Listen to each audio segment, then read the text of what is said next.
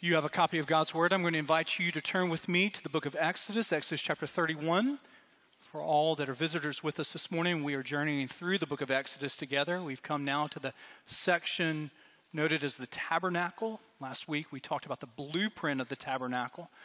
The imagery of the tabernacle is a foreshadowing of the living, breathing embodiment of God in the flesh, Jesus himself. So now we come to Exodus chapter 31. Before we enter into our study of God's Word, I know all of us gather together reminded of the devastating effects of the earthquakes that hit the regions of Turkey and Syria. The death toll has now eclipsed over 25,000. It is hard for us to even begin to process here where we're so far away from that. And even sometimes we are at a loss to know how to pray. We actually have friends of Dawson who are living as cross-cultural workers in that region that were far from the epicenter of that, and they're safe and they're sound. But there is no person in that region that is not affected by the emotional toll and in some respects the physical toll that is taking. And so there's a temptation for us to move on, especially within the States, to move on to the sort of the next distraction. But let us lean in and to be mindful and prayerful. How do we do that? I'm reminded of decades ago in the public broadcasting, there was Mr. Rogers' Neighborhood, and he said something that continues to be, I think, very profound. What do you do in those sort of scary moments? What do you do in those moments where you're at a loss for words? And he was giving counsel to just young children, but it's counsel that really is to all of us, and that's to look for the helpers. Look for the helpers. And as Christians, we don't just look for the helpers, but we pray for the helpers and we support the helpers. And so I do just want to remind you that we have, as the body of Christ here at Dawson, we have those that are called to regions around the world that we're able to pray for and to support. And I want to remind you, just as a member here of this church who faithfully gives to this church, that you enable us to be on the front lines through the breadth of the body of Christ in entities that we support, like the North American Mission Board and the International Mission Board, in what is called sin relief. And so when the disasters that hit our state and when the disasters that hit our nation and when the disasters that hit our world, because we do not live in the Garden of Eden, and the fall of the world, creation itself groans, longing for redemption. And so this will not be the first, nor will it be the last, as long as the Lord tarries his return. But we are able, as a church, not have to gather up on Monday and say, how are we going to respond to this disaster? And how are we going to respond to this disaster? One of the great joys of being a part of a larger denomination is that we're able to have helpers on the front lines of each and every disaster for the good of those that are there, but ultimately for the glory of Jesus Christ. And so just be reminded that in these moments, we look for the helpers, but more than that, we pray for the helpers and we support the helpers. And we also say, God, are you calling me? Are you calling me to live in this region or that region? And we're open to God's call upon our lives also. I want us to move to Exodus chapter 31 as we continue to be mindful and prayerful of that region of the world that has been so devastated over the course of this last week. Exodus chapter 31 is our guide this morning as we study the Word of God and the building of the tabernacle. Think about a successful organization with me. Think of some of the components of a successful organization. You're going to have in that organization some type of visionary leader, someone who dreams, someone who sees things. It might be multiple people. They see things at a 35,000-foot level. They are able to cast vision. They're able to see that down the road, what other people can't see. In any successful team, any successful organization and company, you're going to have people that are champions. They're just by their temperament encouragers.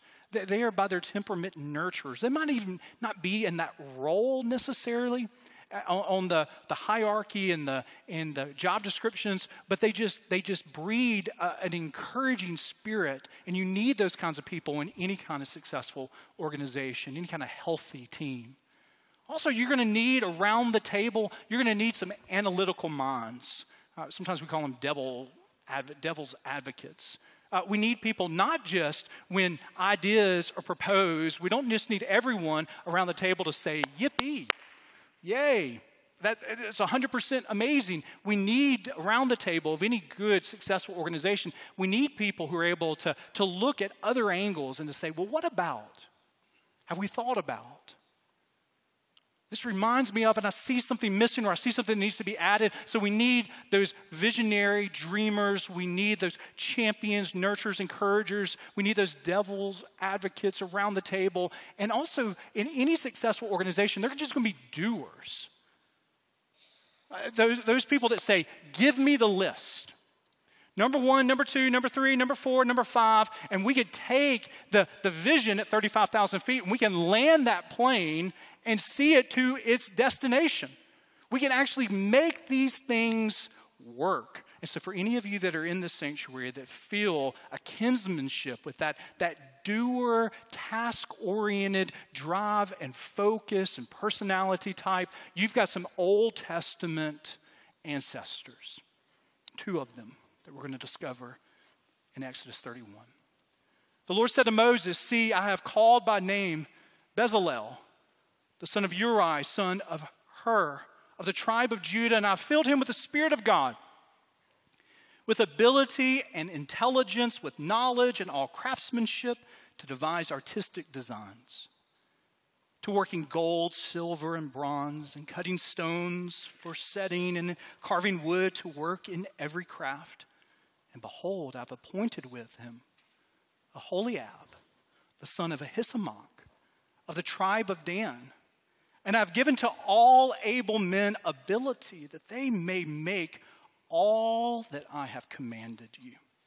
Verse 7, the tent of meeting and the ark of the testimony and the mercy seat that is on it and all the furnishings of the tent, the table and its utensils and the pure lampstand with all of its utensils and the altar of incense and the altar of burnt offering with all of its utensils and the basin and its stand and the finely worked garments, the holy garments for Aaron, the priest, and the garments of his sons for their service as priest, and the anointing oil and the fragrant incense for the holy place, according to all that I have commanded you, they shall do.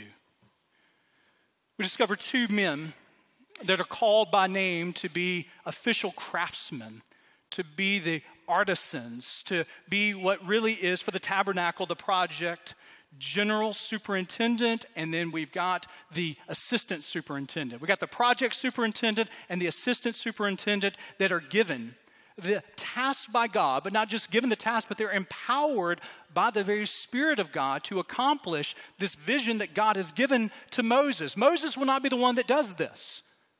Moses gets the blueprint from the very words of God. He writes these in detail here, but someone has got to take this architectural vision given by God and make it become a reality. So there's sewing that's got to be done. There's sawing that's got to be done. We've got to cut some stone and we've got to do some engraving. We've got to cast some metal here. So we need some artisans. We need some carpenters and master craftsmen. We need them to enter stage left into the story of the tabernacle here.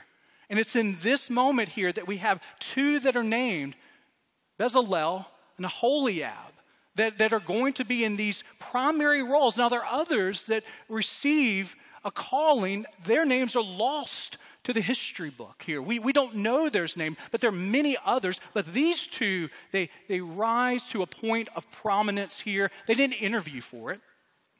It isn't as if they're overhearing God speaking to Moses and saying, hey, when I was in Egypt, we've got 10 tabernacles that we built back there.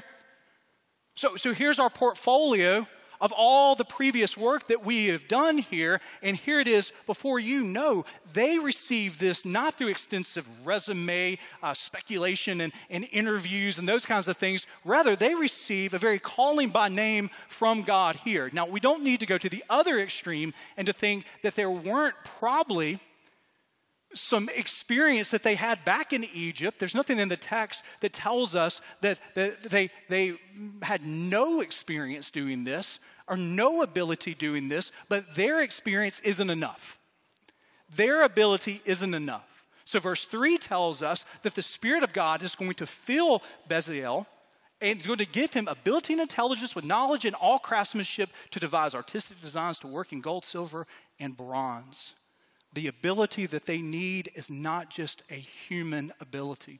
They need a supernatural feeling of God to be able to accomplish the very place that he is going to dwell with his people in the midst of the wilderness. The very place that God would dwell, their talent, their background, their experience, all that's in Egypt is not enough. God must fill them. God must guide them. It's a high point in Scripture. If we're following along the development of the very revelation of God, there is a previous time and other times where the Spirit of God has entered into the story of God's people here. First time that the Spirit of God has filled a person for a purpose and a task.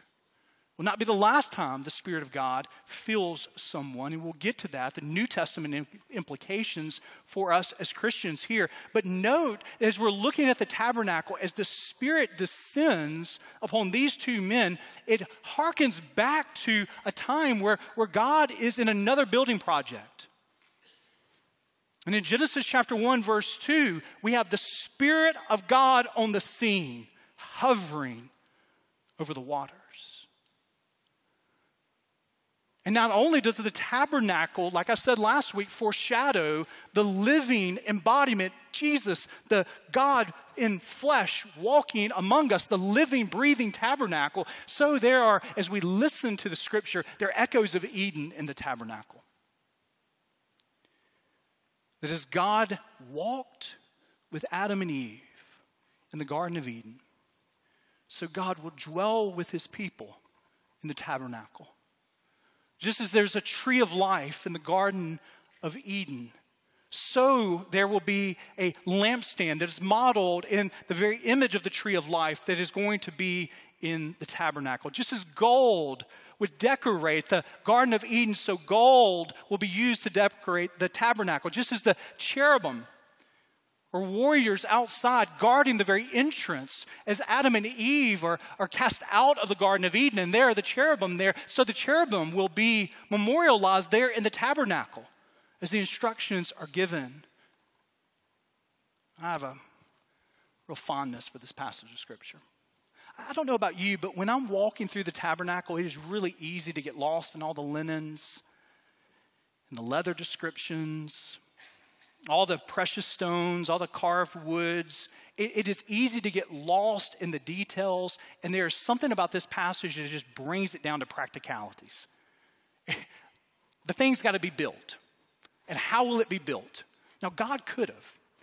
A couple years ago, Danielle and I, we did some renovation in our garage, in our basement. So what was in our garage had to go somewhere. And so we bought a shed. We bought it online. And the people who built the shed, they had a warehouse. And they prefabricated the shed and built it in the warehouse. They loaded it on a truck. They came and then they delivered it and plopped it in our backyard. Completely built offsite. God could have. He's omnipotent. His prerogative is to do whatever he wants to. He could have in the warehouse of heaven built the tabernacle, and like the manna that descends from God from heaven, he could have descended the tabernacle and plopped it in place, but he didn't.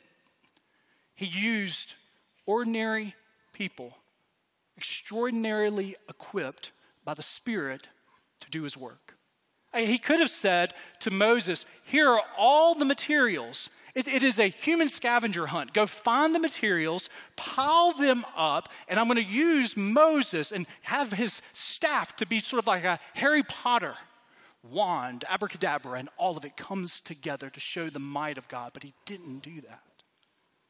He gives the blueprint, and the accomplishment of the work is through ordinary people, extraordinarily equipped by the Spirit of God to do his work. Now, there is a temptation for us to hear this just as ancient history that is so far removed from your life and my life. We read it, we move on, but if we have ears to hear and eyes to see, the same Spirit that is moving in the wilderness is moving in the hearts of his followers this morning. How?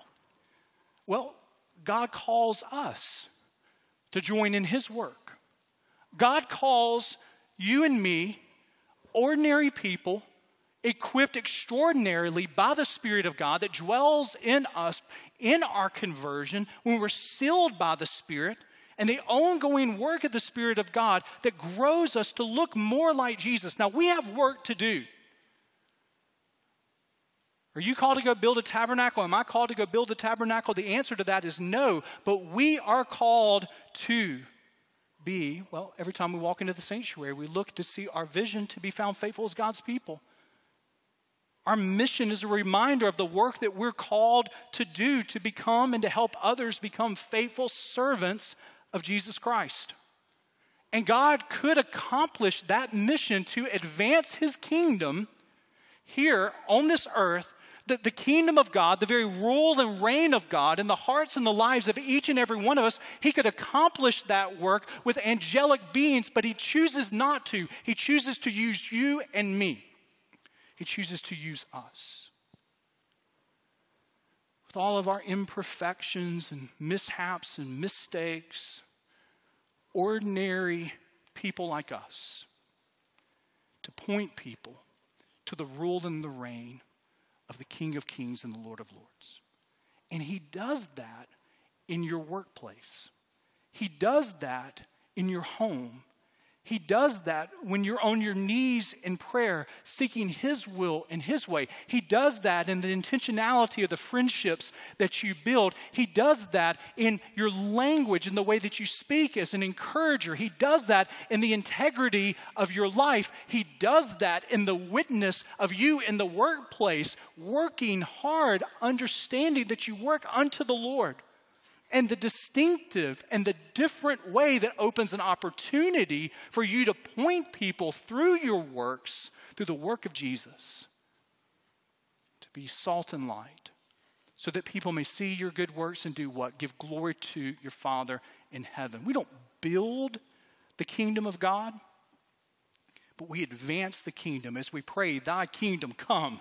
Thy will be done on earth as it is in heaven. The Spirit of God uses each and every one of us to do his work. My question to you this morning is, who are you working for?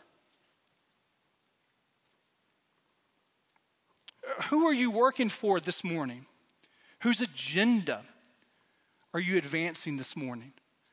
Whose applause and approval reigns in your life this morning?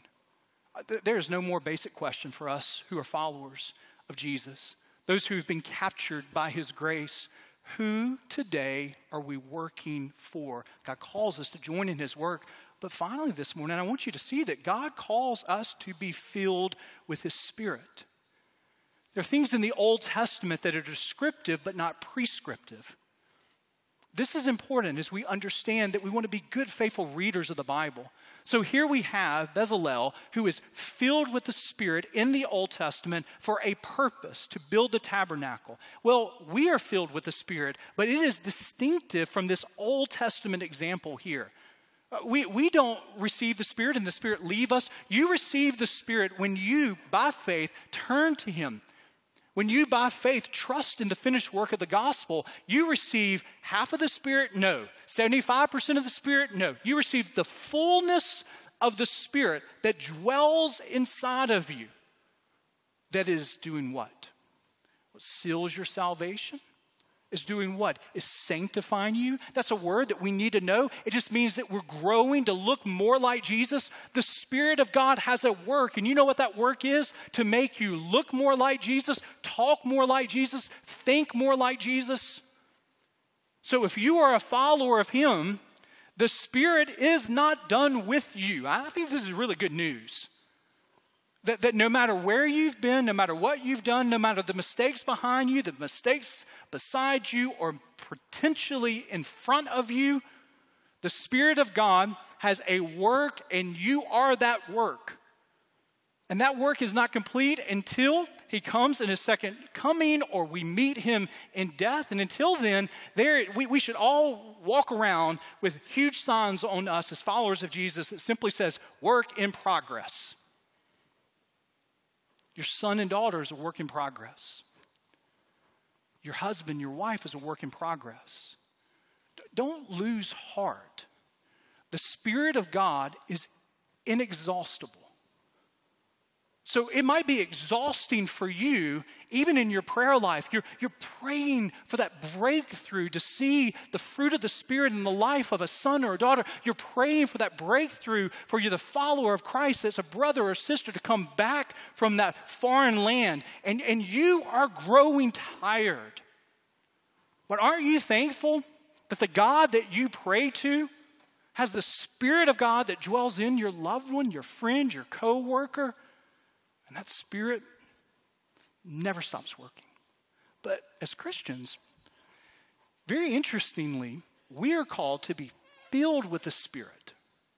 Now, what does this mean? It doesn't mean that we are filled with the Spirit like Bezalel was filled with the Spirit here. We have all the Spirit that dwells in us at our conversion. Ephesians chapter 5, verse 18 is a very important passage. And it is one of the clearest passages in the New Testament about this very teaching. Do not get drunk with wine, for that is debauchery, but be filled with the Spirit.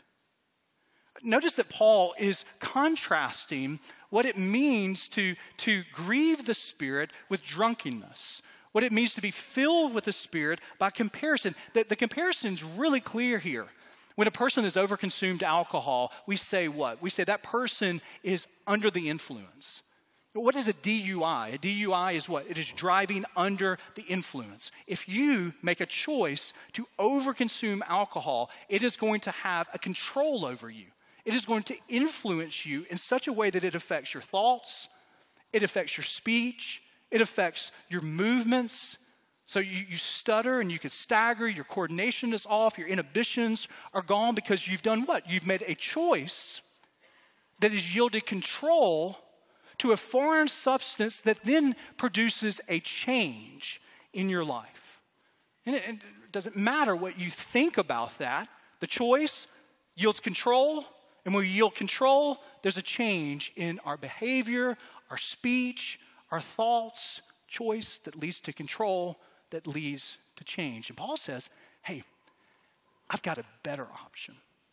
Instead of making the choice to be filled with wine and that is going to produce a change in your life, how about this? You be filled with the Spirit. Well, if the Holy Spirit indwells us when we become Christians, and there's the ongoing process of our growth in Jesus, what does it then mean to be filled with the Spirit? Well, it is a daily choice to follow the Holy Spirit's direction.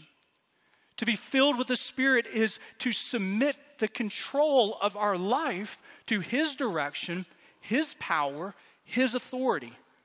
And when we make that choice to submit control to the Spirit, what happens? There's a change.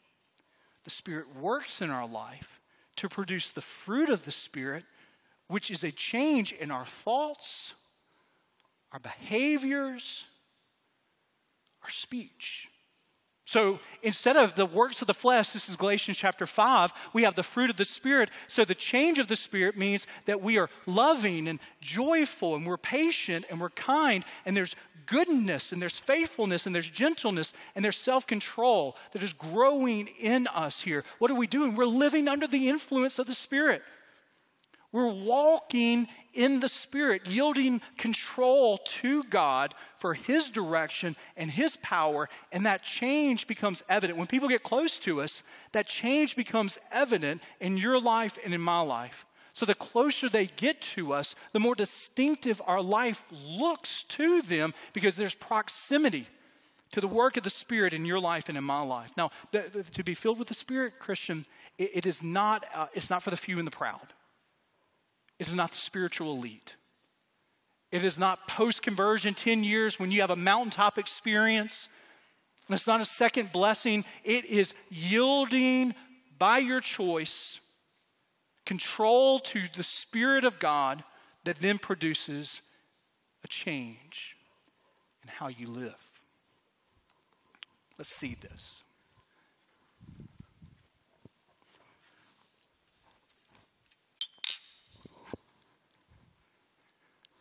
I know what you're thinking right now. Boy, this pastor is very serious about this whole alcohol illustration right here. So, 2 empty glasses. Glass A, glass B. What did you have for supper last night? Think about that for a second. Did some of you have wonderful pizza last night? In the first slice, turn to the second slice, the third slice, turn to the fourth. I mean, you just overindulge. I don't know, maybe it was 10:15 last night, 10:30, trying to go to sleep, and you feel your dinner. So you fumble around in the medicine cabinet and you pull out Alka-Seltzer. You fill up a glass, maybe akin to what's before you here, and you plop the Alka-Seltzer right into the glass. You have the Alka-Seltzer in the glass, fully filling the glass. But we've made a choice to have a barrier that is over the glass that prevents the filling of the substance and the very transformation of the water. Or, more likely, you open the package and you pulled out the first and plopped it in. And you pulled out the second and you plopped it in. Both substances, these waters, are both equally filled, but there's a barrier in this glass. And there's some of you in this room who are followers of Jesus that have the Spirit of God that dwells in you, but you've made a choice to yield your life to the control of the world, to the control of the flesh, to the control of sin. And there is a barrier around the Spirit's filling in your life, and you're grieving the Spirit. The Spirit is present, but there's a barrier to the effect. And each day when we make a choice to deny self, to take up our cross and to follow Jesus, each day when we make a choice to yield our life to the control of the power and authority of God, there's a change.